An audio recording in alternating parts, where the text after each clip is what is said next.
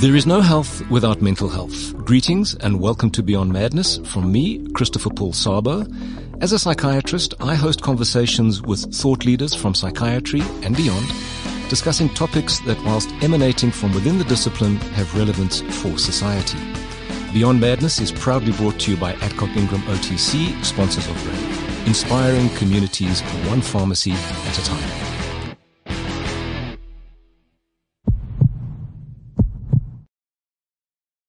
In 2008, Limon McHenry wrote an article entitled Biomedical Research and Corporate Interests, a Question of Academic Freedom, where he stated the following.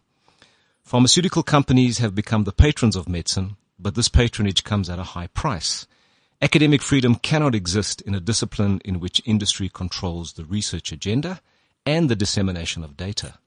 It is therefore imperative that medical science wins back its autonomy and restores confidence in its literature.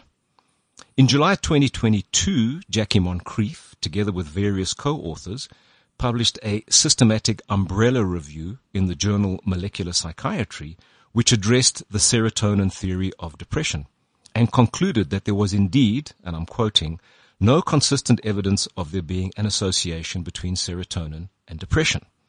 The findings of this review brought into question the role of antidepressants in the treatment of depression and opened up a discussion both amongst professionals and in the media regarding the use of such drugs to treat depression, the biological basis of depression, and to some extent brought into question psychiatry as a discipline, noting that Professor Moncrief is a psychiatrist. This then led to a discussion on the role of Big Pharma in influencing narratives that serve their interests. But these issues aside, what about the impact on the people who matter most, the patients? On today's podcast entitled Depression and Serotonin, What's the Fuss?, I would like to welcome Professors Michael Burke and Colleen Aldous. Michael is a psychiatrist and professor of psychiatry at Deakin University in Geelong, Australia, and he's an alumnus of the University of the Witwatersrand here in Johannesburg, where he qualified as a medical doctor and specialized as a psychiatrist. Colleen is a healthcare scientist at the University of KwaZulu-Natal's College of Health Sciences, and she has her own views and specific ones on Big Pharma. So Michael and Colleen, welcome, and thanks for joining us today. Just a full disclosure, as a psychiatrist, I have and continue to prescribe antidepressants as I feel necessary for patients suffering from not only major depression, but also various anxiety disorders. As with all episodes of Beyond Madness, we need to define our terms of reference before we get into the substance of today's conversation. So I'm going to start with you, Michael, with a very obvious and very broad question. What is serotonin? Well, serotonin is one of a very large number of neurotransmitters, also known as chemical messengers. So the brain communicates internally largely through chemical transmission, although electrical transmission also plays a role. But these are signaling molecules that form a very complex and incompletely understood web of communication between the billions of nerve cells that exist within the nervous system. So I think what's important there is that it's incompletely understood. I think that the idea that we've arrived at some kind of complete science in terms of neurotransmitters, how they operate, how they function, is important to dispel, because I think it also creates false and unrealistic expectations of where we are and what we can deliver and what people might expect. But obviously serotonin is but one neurotransmitter, and certainly when it comes to depression, there are others. Do you want to elaborate just a little bit so that we get a sense? Oh, absolutely. So probably the three major transmitters that are involved in mood is serotonin, noradrenaline, and dopamine. Right.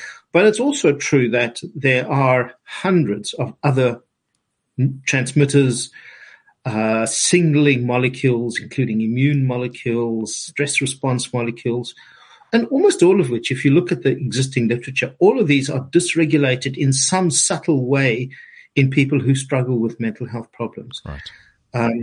So in a way, it's probably correct that there is no single molecule responsible for any major psychiatric disorder, at least not that we understand. Yeah. some transmitters seem to be more important in some disorders than others. So the monoamines seem to be more important for mood. Dopamine probably is more important for psychosis. Glutamate has roles in many disorders. Yes. But these things exist as a very complex network of multiple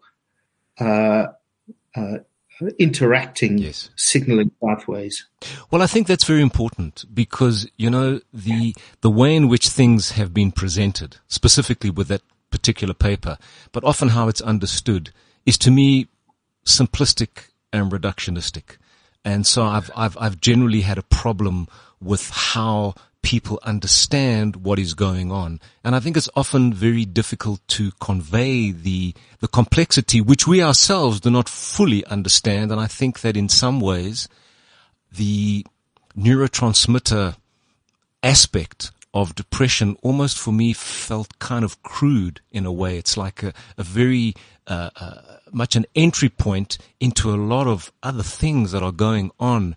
And it's not just one neurotransmitter, it's multiple neurotransmitters. And I think that these neurotransmitters speak to each other and there are interactions. And I think that, once you start getting into that, then you start beginning to appreciate, well, hang on a sec. There's a hell of a lot going on here. This is not just one thing and it's like a nail and you smack it with a hammer and it's done.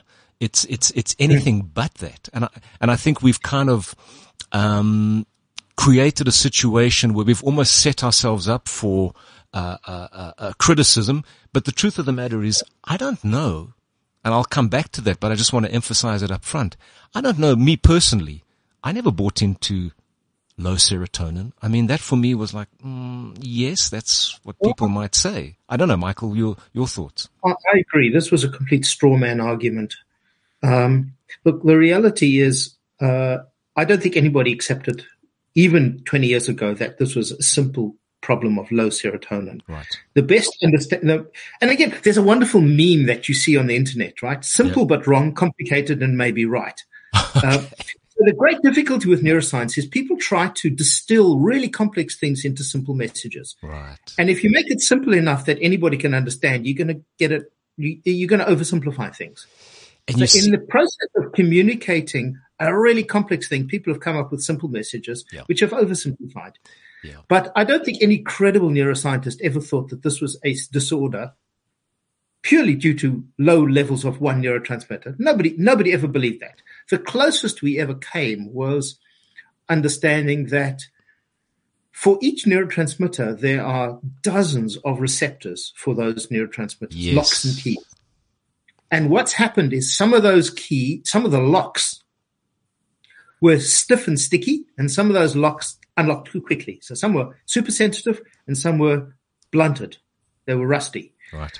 I don't even think even 30 years ago we understood that this was a key problem. There was not enough or too much serotonin. Yeah. But what we did understand was not only for serotonin, but in the context of depression, noradrenaline, dopamine, adenosine, glutamate, GABA, and each one of dozens of neurotransmitters, there were subtle differences in the receptor sensitivity to many of these transmitters.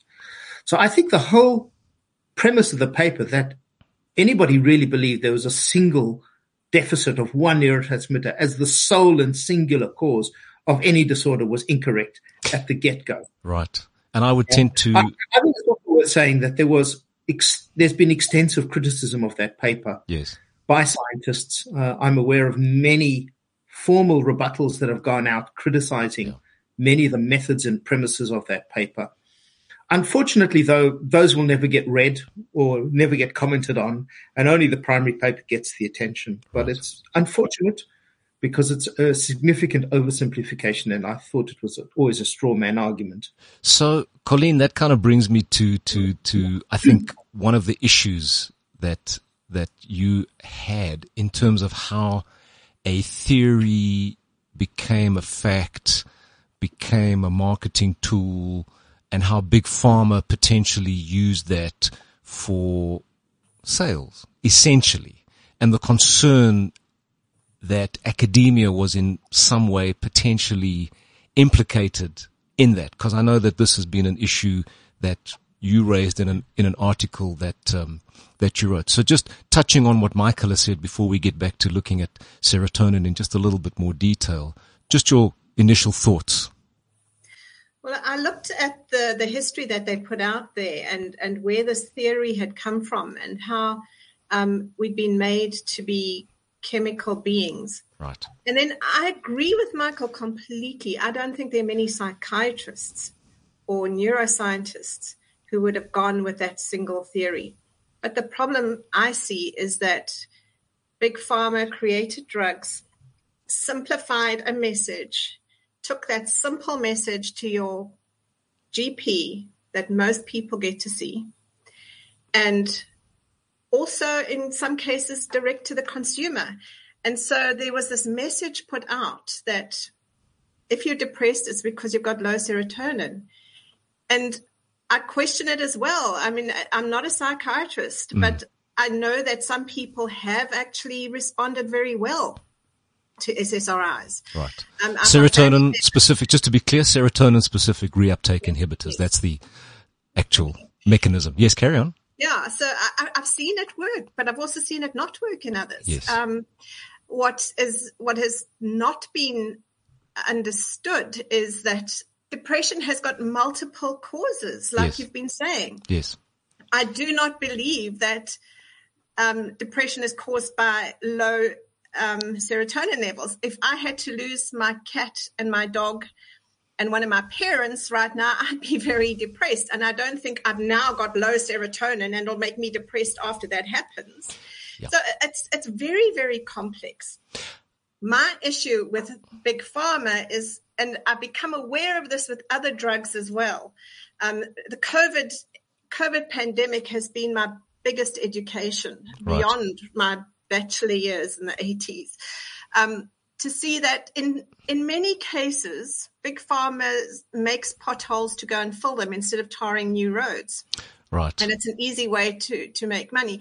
But having said that, we need Big Pharma. We need Big Pharma to push the frontiers for new therapeutics. So I'm not against Big Pharma. No. I'm against some of the practices for profit. I think that echoes something Michael and I were speaking about before we started recording. Michael, just to pick up on that point that Colleen just raised in terms of the role of Big Pharma and funding for research and development and pushing the frontiers. Your comments on that?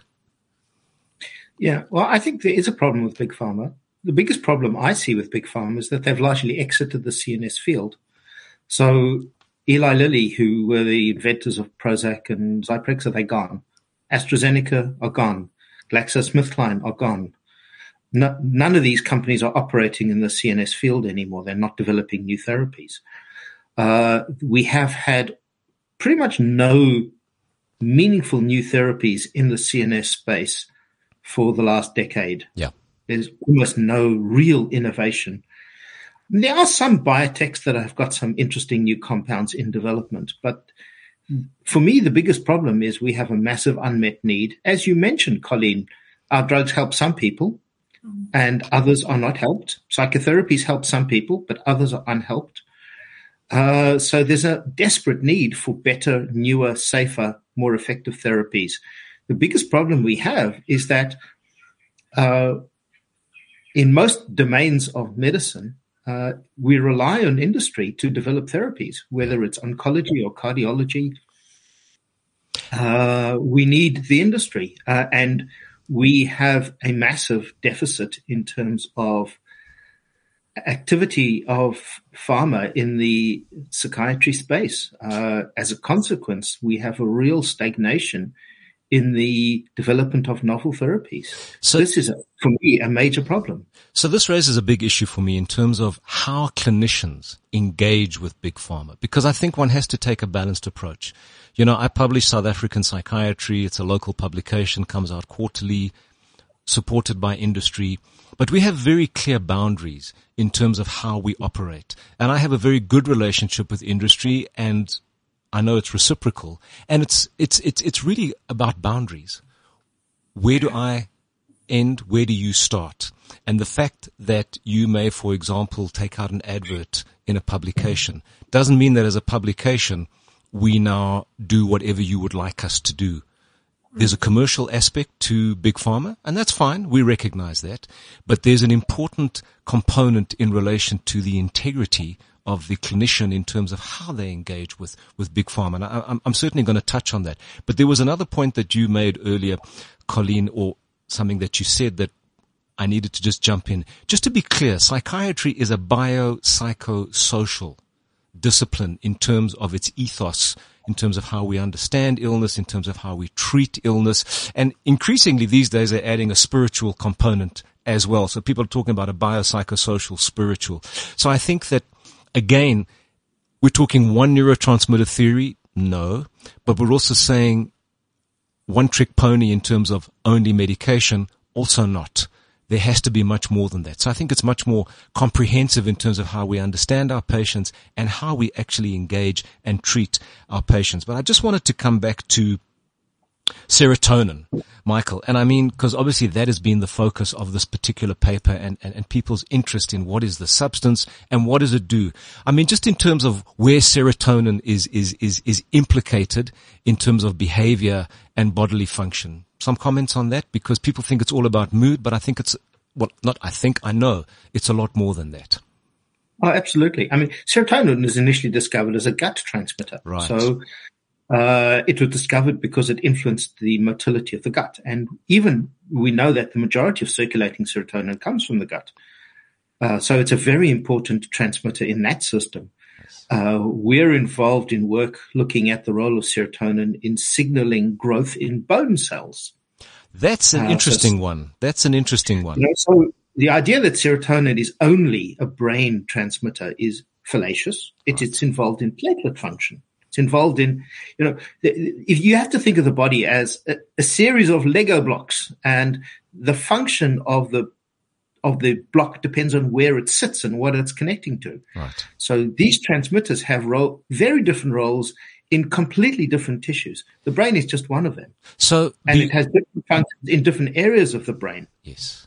So beyond mood, I mean, cognition, memory, libido. Libido is a big one, because we see that often as a side effect of an SSRI. The gastrointestinal stuff that you're talking about, even in migraines. And some of the agents which operate to prevent migraines are operating serotonergically. So I think I just wanted to put it on the table that serotonin is not just about depression. It's actually everywhere. And that in fact, the major contributor to the, let's call it the pool, comes from the gut. Comes from the gut, which I think is maybe, you know, interesting to people because they hadn't necessarily understood that. But obviously, you know, as neuroscientists. And that's why I think to myself, so much of neuroscience potentially is in the gut, because that's where one of our major neurotransmitters is. So we've spoken about the fact that there are multiple neurotransmitters. There are relationships between neurotransmitters.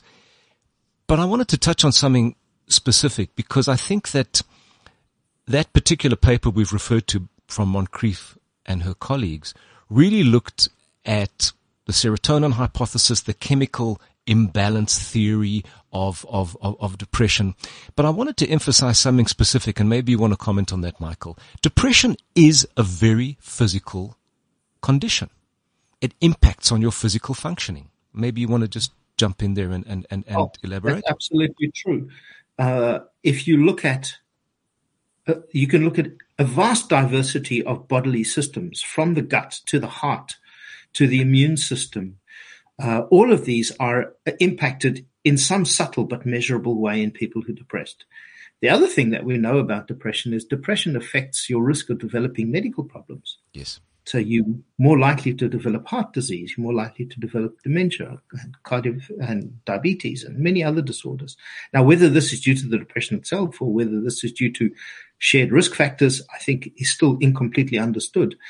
But there's no question that depression is a bodily disorder with impacts across a whole diversity of bodily functions and impacting on many disorders. So when I think about depression, I think about sleep disturbance.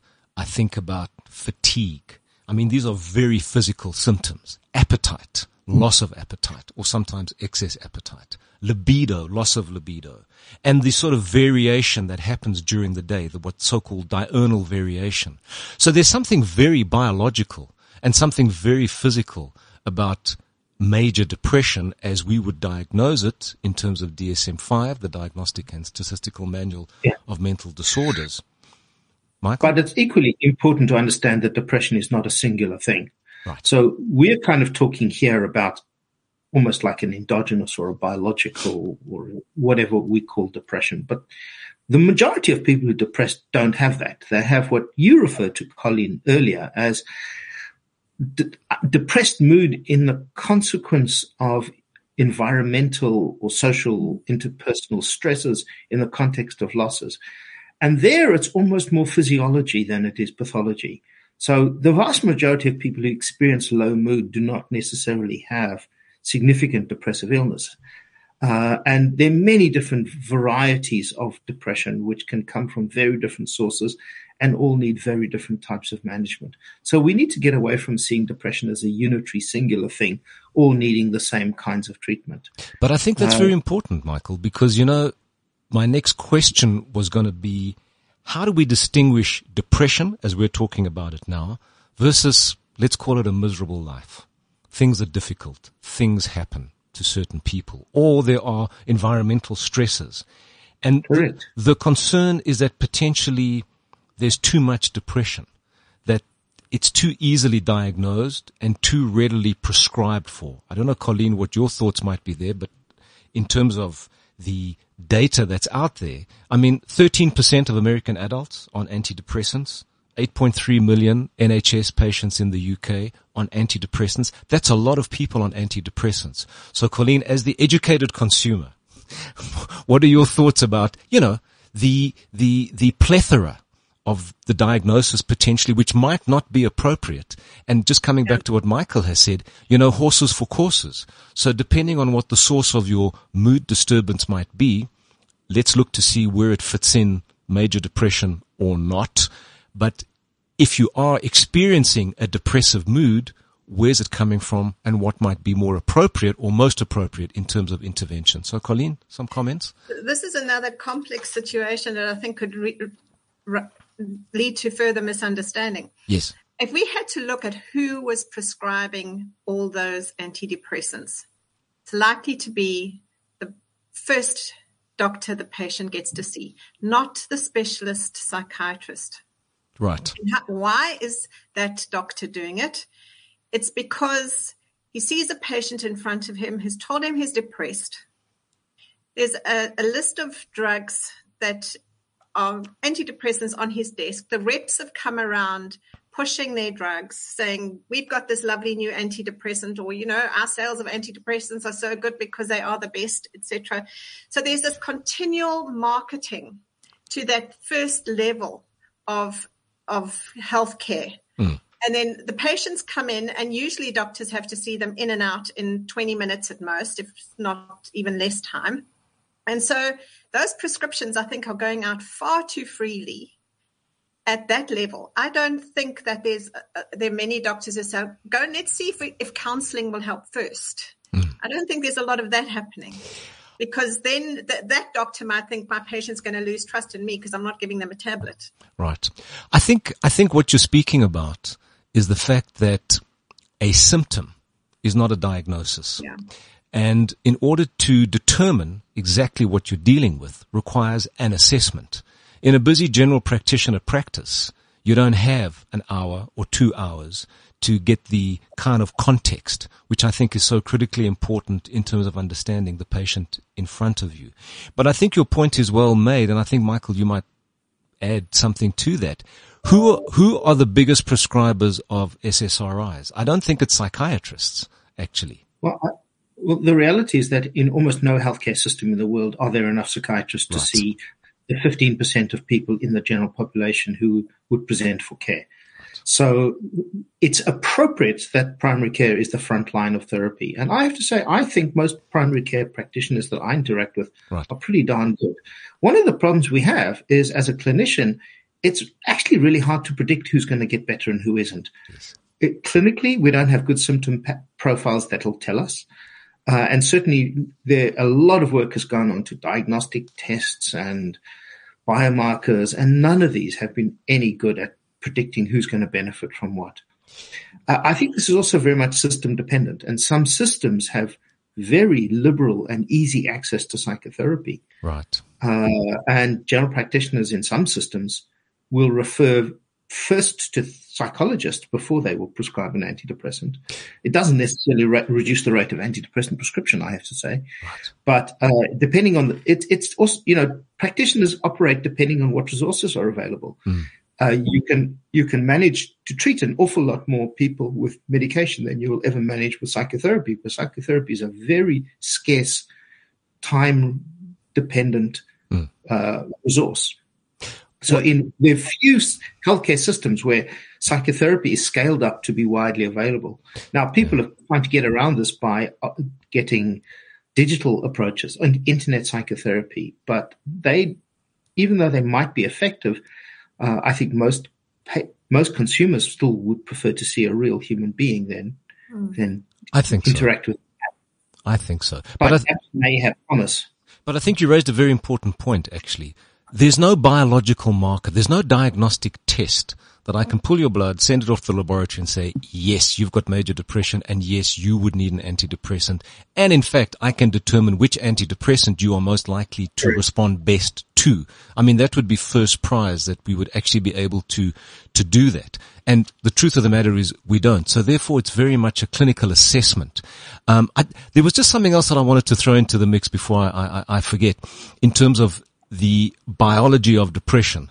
And what really piqued my interest some years ago was coming across brain-derived neurotrophic factor, where you're actually seeing that part of the brain, and we're speaking specifically about the hippocampus, where there's actually atrophy of brain cells in response to a major depressive episode, and that in fact you get what's called cell apoptosis, where the cells actually die. But on antidepressant treatment, where there is a response, those cells can regenerate. So Michael, that might be something you could just comment on? Absolutely. So we now think that one of the really important pathways whereby antidepressants work, and actually for that matter whereby ECT works, is through increasing the growth of new nerve cells. So we were all taught that nerves, by the time you're a young adult, you have all the nerve cells you're ever going to get. Yes. You're not going to grow any more ones. We now know that's not true. We're continually growing new nerve cells, but that process slows in depression. And antidepressants act through enhancing the growth of nerve cells. We also know that if you block the growth of nerve cells in people given antidepressants, the antidepressants don't work. So you can completely block the antidepressant effects of a drug like an SSRI by blocking cell growth. It's interesting.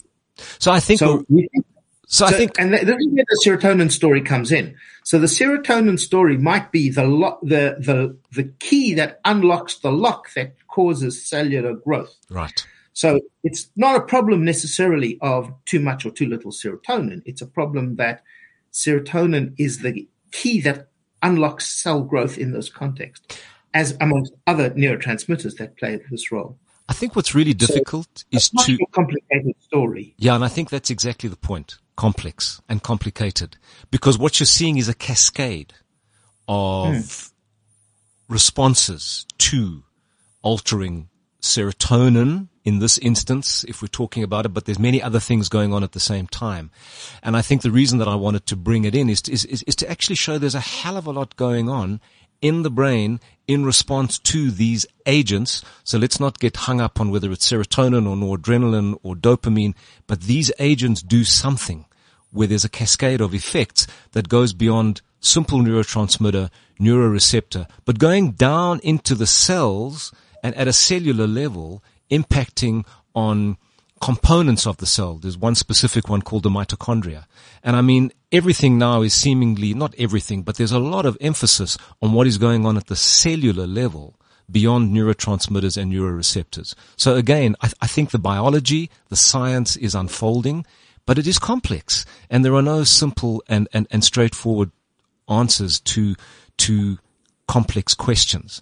So, but I wanted to come back to you, Colleen, because I think that I'm sitting now as a general practitioner, and I've got a patient who's miserable in front of me. And the truth of the matter is, prescribing medication that could potentially have an impact without being able to know exactly who will or won't respond, or whether they do suffer or don't suffer from a condition for which an antidepressant might be the go-to treatment modality. You're sitting with a patient in front of you, you've got 15 minutes. And so the question is, how do you unpack that and wrap it up and move to a point where the patient is satisfied? Because let's face it, our patients do need to have a certain level of satisfaction when they leave the consulting room. So there may be an overprescribing, but in this instance, the question becomes, what else might I do?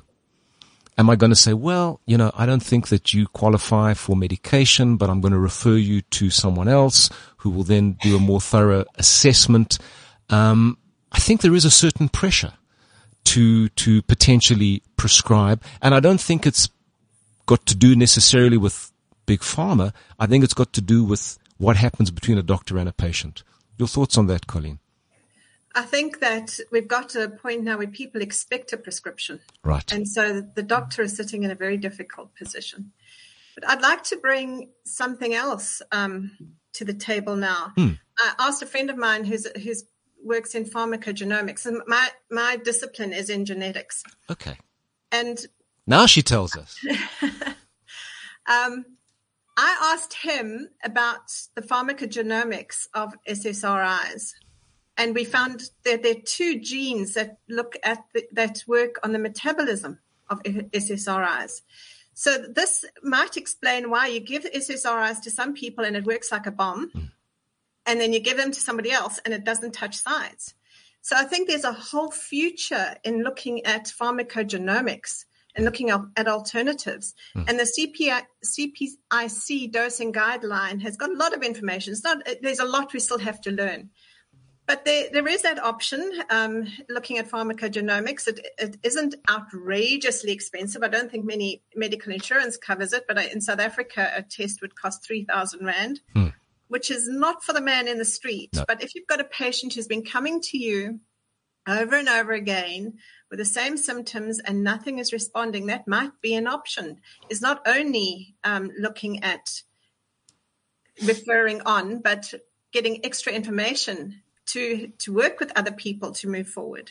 I think that's interesting, and I think it's available. And Michael, what would your comments be? Because this is almost coming down to the sort of rapid versus slow metabolizers or non-metabolizers. Yeah. What would your thoughts be, Michael? There's a whole family of enzymes in the liver, like little Pac-Men that chomp away at medicines and other substances that we consume.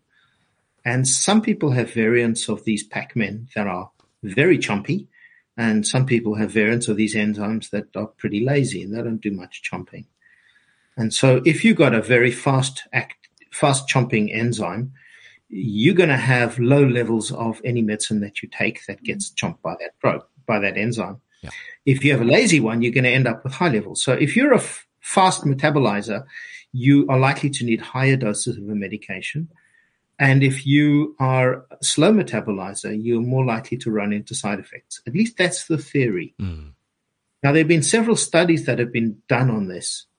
And one of my PhD students did one of these studies, and he found that your enzymes were able to predict the dose needed to respond for one antidepressant, in this case, venlafaxine. Right. There is a very large study currently going on in Melbourne on the same pharmacogenomic platform to see if this improves the ability to prescribe drugs or will lead to higher remission rates in people who have the pharmacogenomic testing. The big advantage of the pharmacogenomic testing is it's a once-off. You only need it once, and that tells you what your profile is, and that's for life.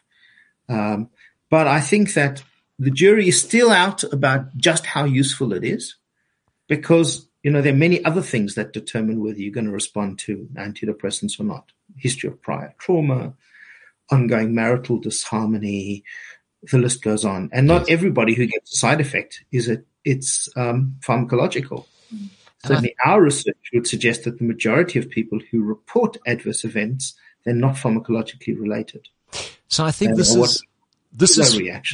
sorry, talk over you, Michael, but I mean, this raises the issue of confounding variables. I mean, there absolutely. Are so many confounding variables, and yet we're trying to almost develop a silver bullet where we say, well, this is the one, and we can say it with a measure of confidence because our testing shows this is what you're most likely to respond to, and yet that might not happen because there are a whole bunch of other confounding variables that haven't been built into the algorithm, so to speak. And so I think that we are trying to look for perfect solutions with really complex problems. And I'm not sure that we arrive there easily. And I think that's part of how we need to educate. Yeah, Michael? Yeah, no, you're completely on the money, Chris. So my own take is, for most people with most solutions, there isn't a silver bullet. Right. That's not to say we don't see somebody whose symptoms evaporate on the right antidepressant or on lithium or whatever. But for most people, management consists of what I call a series of 5 or 10 percenters. Right? So you get 20% from an antidepressant. You'll get 10%, 20% from psychotherapy. You'll get another 10% from improving your exercise. You'll get another 20% from improving the level of communication in your marriage. You'll get another 10% from joining a social club and going for regular walks with your dog. And you add them all up and you kind of come good. But for most people, there isn't a singular magic bullet. To make it even more complicated, what's a 5% for person A is a 20% for person B, yes, and a 0% for person C, because everybody's situation is different. So I think that a wise and astute clinician tries to understand what's the problem for this person. Yes. And what are the elements contributing to their issues, and how do we target the issues that are relevant to them so that we help them in a more targeted and personalized way. For me, that's kind of where we have to go. But I think the field has long gone away from the idea that there's a single magic bullet for everyone. I think that's a naive assumption which most people have long forgotten about. But I think, Michael, you raise a very important point, and Colleen, maybe that's where we sit with the busy general practitioner having to process everything that Michael has just said into a 15-minute consultation where you've got this person in front of you. And in fact, there is so much that is potentially impacting on this particular individual. And there are so many variations, or should I say permutations, of what might be necessary for them. And so we get into this notion of personalized medicine where I look at the person and I say, right, what is it for you? I mean, there's the average, but what about you, the specific individual? And I think that's where I have sympathy for the busy general practitioner and where I can fully understand where one might reach for the script pad. Not because you necessarily believe that that's the be-all and end-all, but certainly as a first intervention, you're saying, well, look, you know, one of the first principles is do no harm, and hopefully we'll do some good, and then I'll see you again. Because I don't think that anybody should ever prescribe without a follow-up consultation and without further consideration of where you want to go with the process. So I'm not sure if that kind of puts into context, Colleen, what the busy practitioner might be experiencing.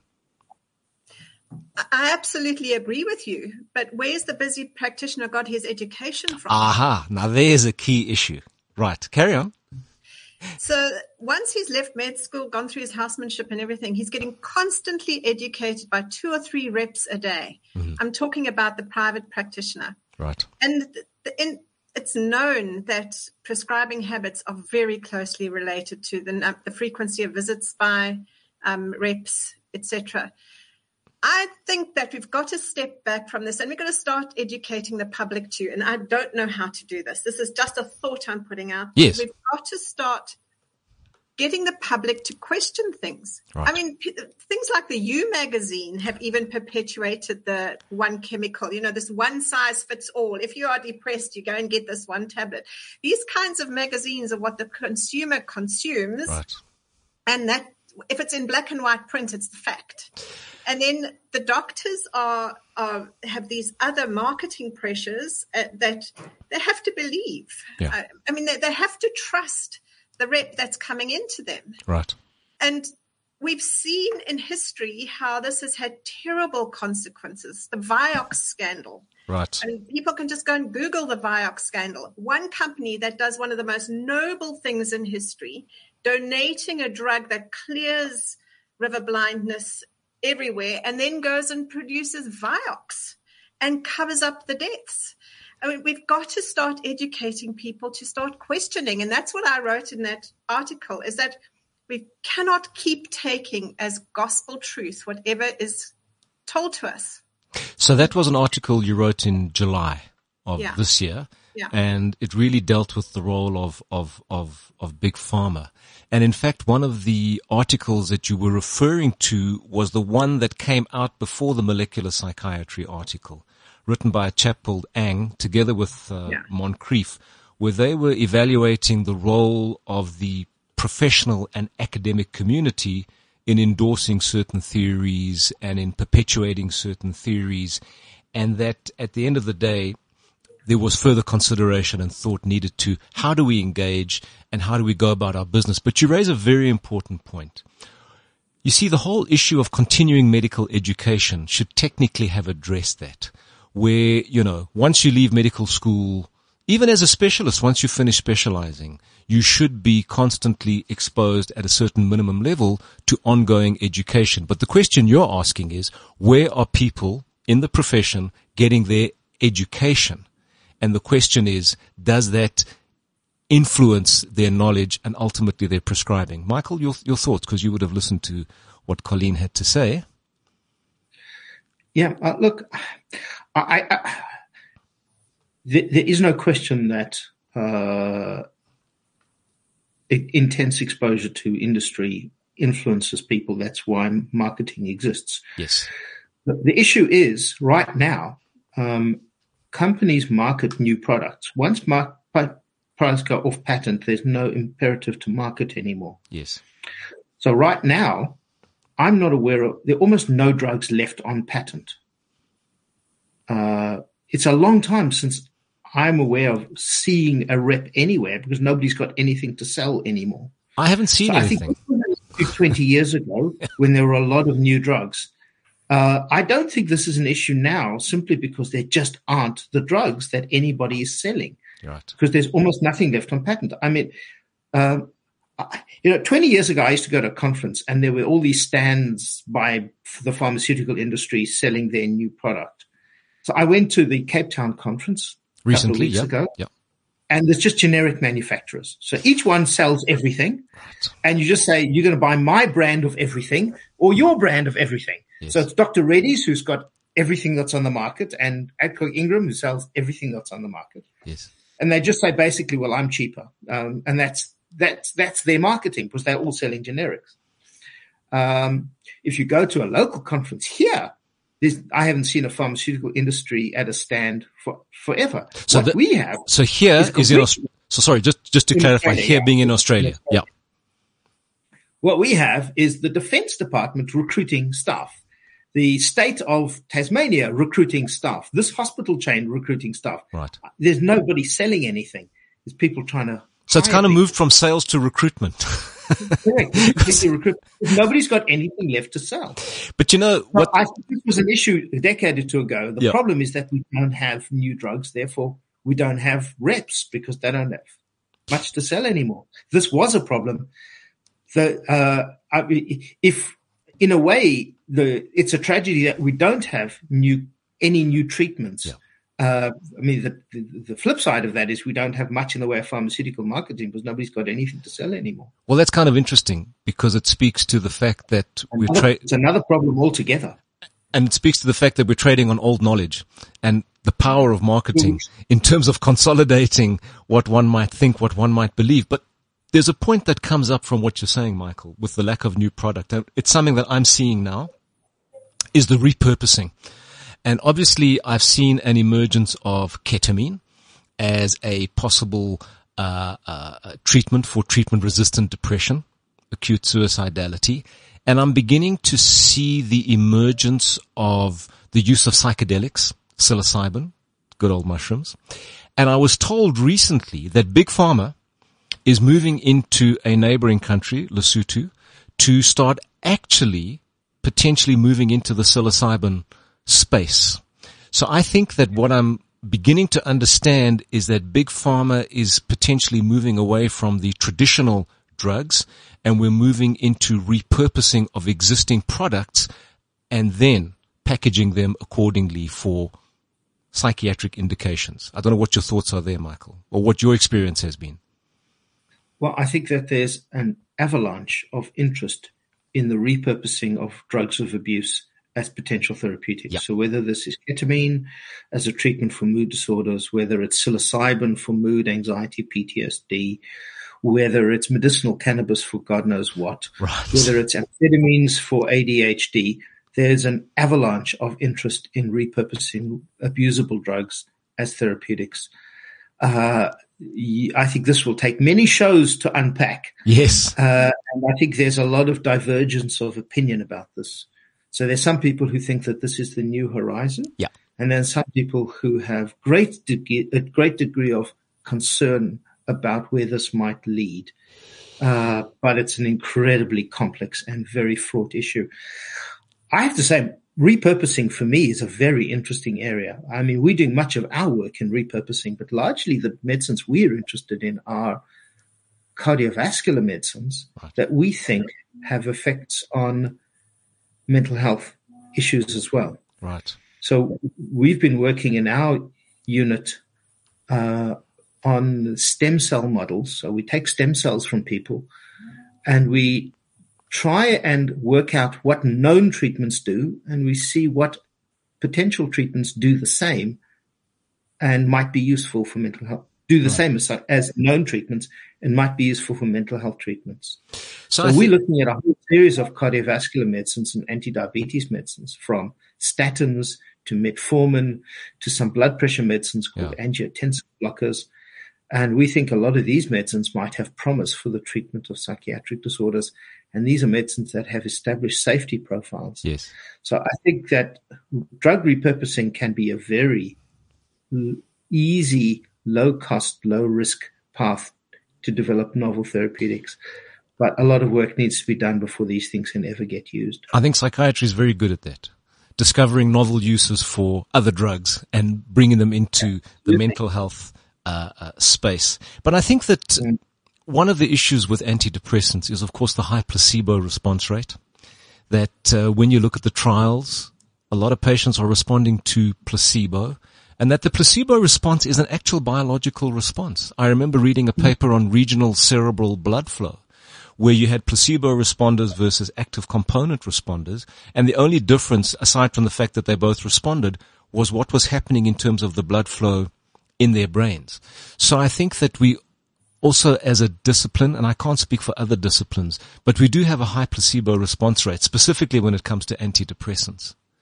And yes, this is a real problem. It's a major, major problem.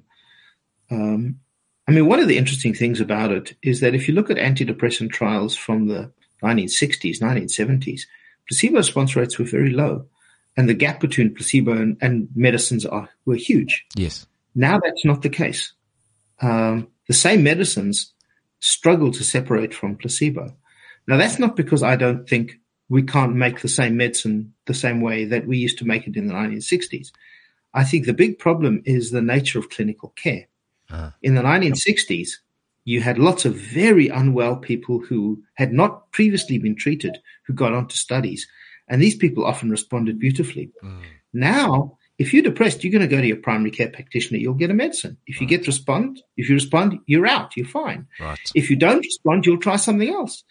If that doesn't work, then you'll try something else. And if that doesn't work, you'll put your hand up for a clinical trial.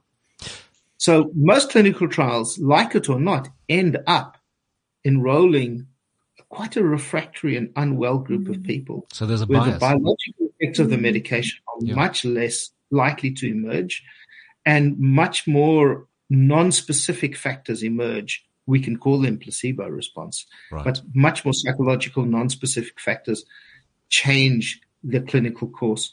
So it's much harder now in healthcare systems where treatment is widespread to get patients who are severely unwell and untreated into trials. very few people who are severely unwell and untreated will volunteer for a clinical trial as a first port of call. So I wouldn't, you probably wouldn't. No. And so, I mean, Colleen, as a research scientist, how do you respond to what Michael is highlighting as actually a real problem? Not just for psychiatry, but in treatment development. Yeah, absolutely. Yeah, it's completely valid. And he's making a really, really good point. And it's one of the things that I've been kicking against, controversially, is how evidence-based medicine has become to mean only one thing, the randomized control trial. So I'm currently working on another way of looking at evidence-based medicine, going back to Sackett's original definition. And when it comes to repurposing drugs, looking at the totality of evidence, and then maybe we get even better picture of where these drugs can be working, not just looking at randomized control trials. Because as you said, Michael, today an RCT is not going to give you that big p-value that you really want as a manufacturer. But if you're going to start looking at the totality of evidence, you might have more certainty. I think... But what industry has to do is do much bigger trials and more expensive trials, and they often have to do many trials because we know for most, even studies of the traditional SSRIs that were done 30 years ago, you needed to do several trials to get a couple of positives because most trials failed for methodological reasons. Yeah. And I think that's a big issue, actually. When you look at science, you've got to look at methodology. Because I think that we're very often looking at a bottom line, but we're not actually interrogating how did you get to that bottom line in terms of the methodology and all of the biases and the limitations which are so critical. But I think just in terms of serotonin, just to be clear, as much as it's implicated at some level in depression, also anxiety, obsessive compulsive disorder, even schizophrenia, where you look at the antipsychotic drugs, which are combinations of serotonin and dopamine activity. And I think it's just important to kind of put serotonin in a much bigger picture than just thinking about it in terms of one condition. So the question I had right at the outset was how this has impacted on patient care. And the truth of the matter is I haven't had any of my patients come to me to say, hey, take me off this drug because I think it's not working. Because the truth of the matter is I think where these medications are appropriately prescribed, there is a chance that they will work.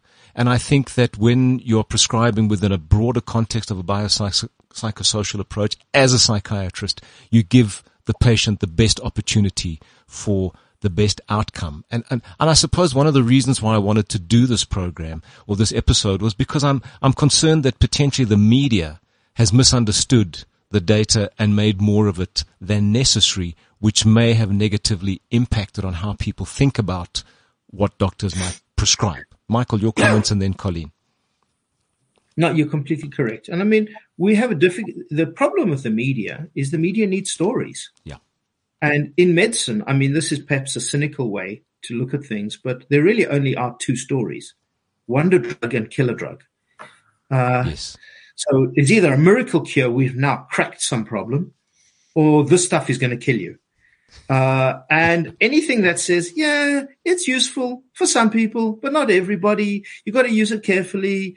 It's got caveats. It's complicated. We don't really understand it, but it seems to be helpful. But it's boring, right? Yeah. So if you want to get a headline, you have to say, cure for cancer. We have found a miracle cure, or don't touch the stuff. It's going to kill you.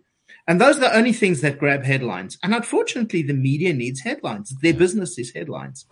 Our business is trying to sell a boring story. Yeah. We also have to sell a story that's simple enough to make sense, but correct enough that we haven't lost the essence of it. And that's really hard. It's difficult.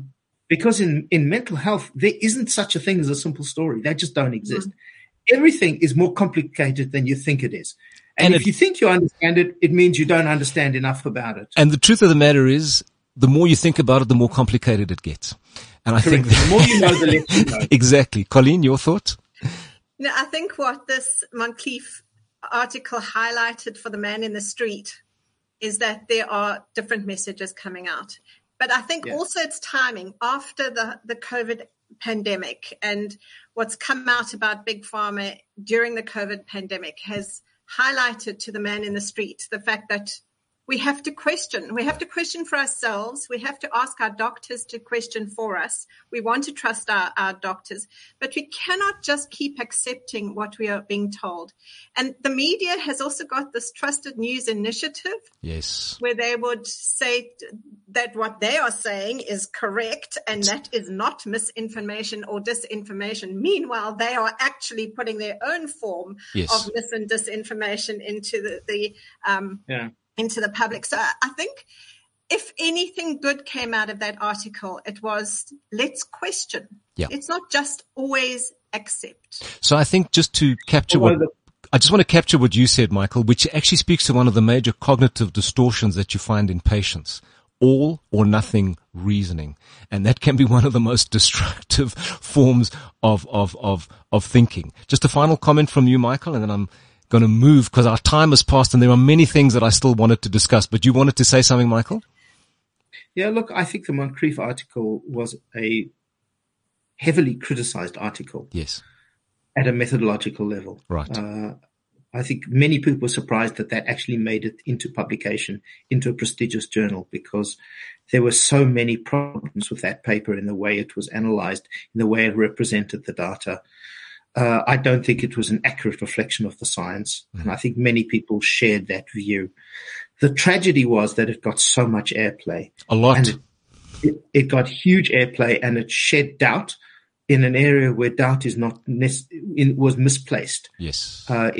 It created a straw man argument that serotonin is that, there's no such a thing as low serotonin, therefore you shouldn't use antidepressants, which is about as logical as to say you don't have paracetamol deficiency there, therefore you shouldn't take paracetamol for headaches. Exactly. And paracetamol shouldn't work for headaches. So it was a straw man argument, and I thought a very misleading article, and it's very unfortunate it was picked up as actively as it was, because I thought it was poor science. I think it spoke to something that the media really wanted to get their teeth into. But Colleen, you said something in your article which I think is really worthy of quoting, because I think it does sum it up. And you said, in the case of the chemical imbalance theory for depression, claims are now being challenged. Arguments will and should proceed, and we should work toward a new consensus, which I think was a very rational kind of response where you said, look, we don't want to prejudice what's working, but we do need to question more in terms of how we understand things. So Michael and Colleen, I want to thank you for your time, knowledge, and views in providing perspective on an issue that for patients and practitioners might have been somewhat unsettling. And in closing, I'm going to quote Warren Buffett, of all people, who I think captures an essential element of the discussion, which is trust. And he said, trust is like the air we breathe. When it's present, nobody really notices. When it's absent, everybody notices. So think about that. Remember, there is no health without mental health. I am Christopher Paul Sabo, and this is Beyond Madness, in proud association with Adcock Ingram OTC, sponsors of Brave, inspiring communities one pharmacy at a time.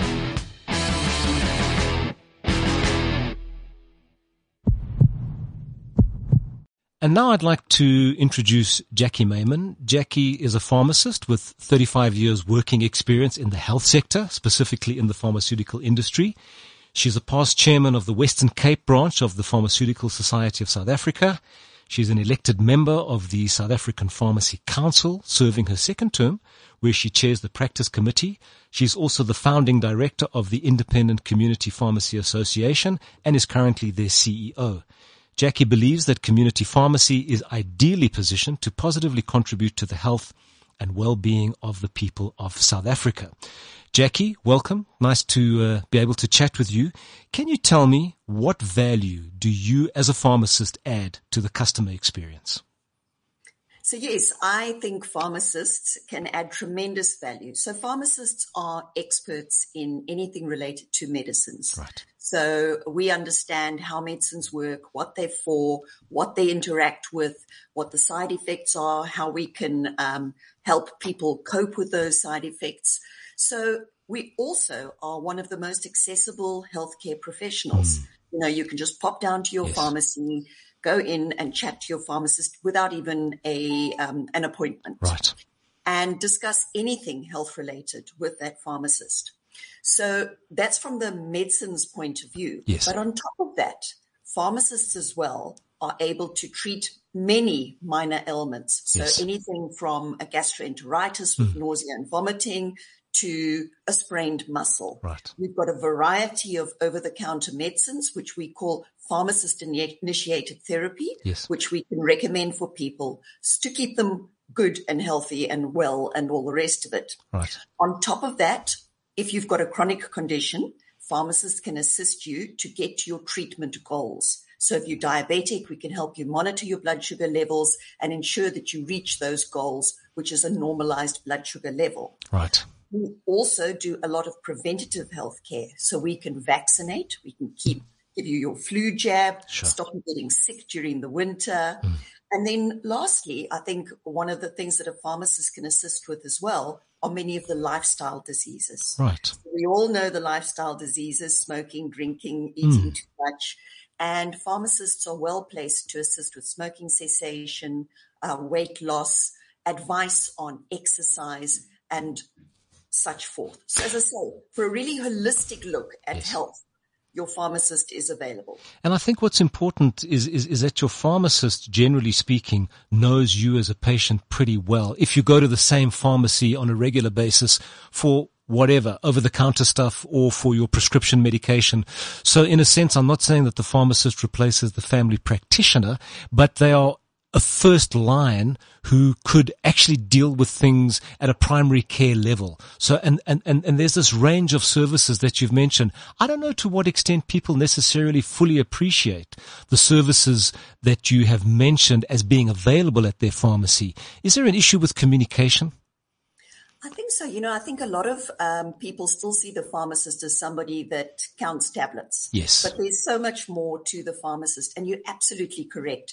Something that we do in my experience over the years that I was a pharmacist is developing relationships with my patients. Yes. Knowing what medicines they're on. So when they come in and they require over-the-counter medicines, I know which ones to give them. I know the family history because, Yes. I ended up treating children of the Right. of patients that I had. And that is so important, that link. We do get to know you really, really well. And I think, Cliff, as well, something that you said that is very pertinent is we don't replace a general practitioner at all. Right. But we are very well placed to be able to say to you, you can treat this yourself, or you know what, I think you need to go and see your doctor.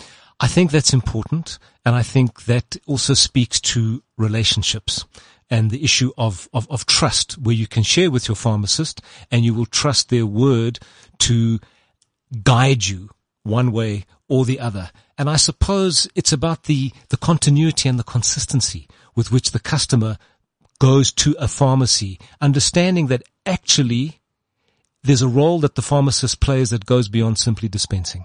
And I think that that's very important. It's about a relationship at the end of the day. Definitely. And so important as well that you do use the same pharmacist, because we then know what chronic medicines you're on. And so we can give you far better treatment. There's nothing worse than you popping in. We've never met you before. Right. And you say to me, well, I've got high blood pressure. And I say, well, what are you taking? No, it's a little white tablet. Yes. And I go like, oh dear. Which one would that be? Exactly. That's a pharmacist's nightmare. Absolutely. Jackie, that's been very helpful, and it's been great speaking to you. And I wish you all the very best.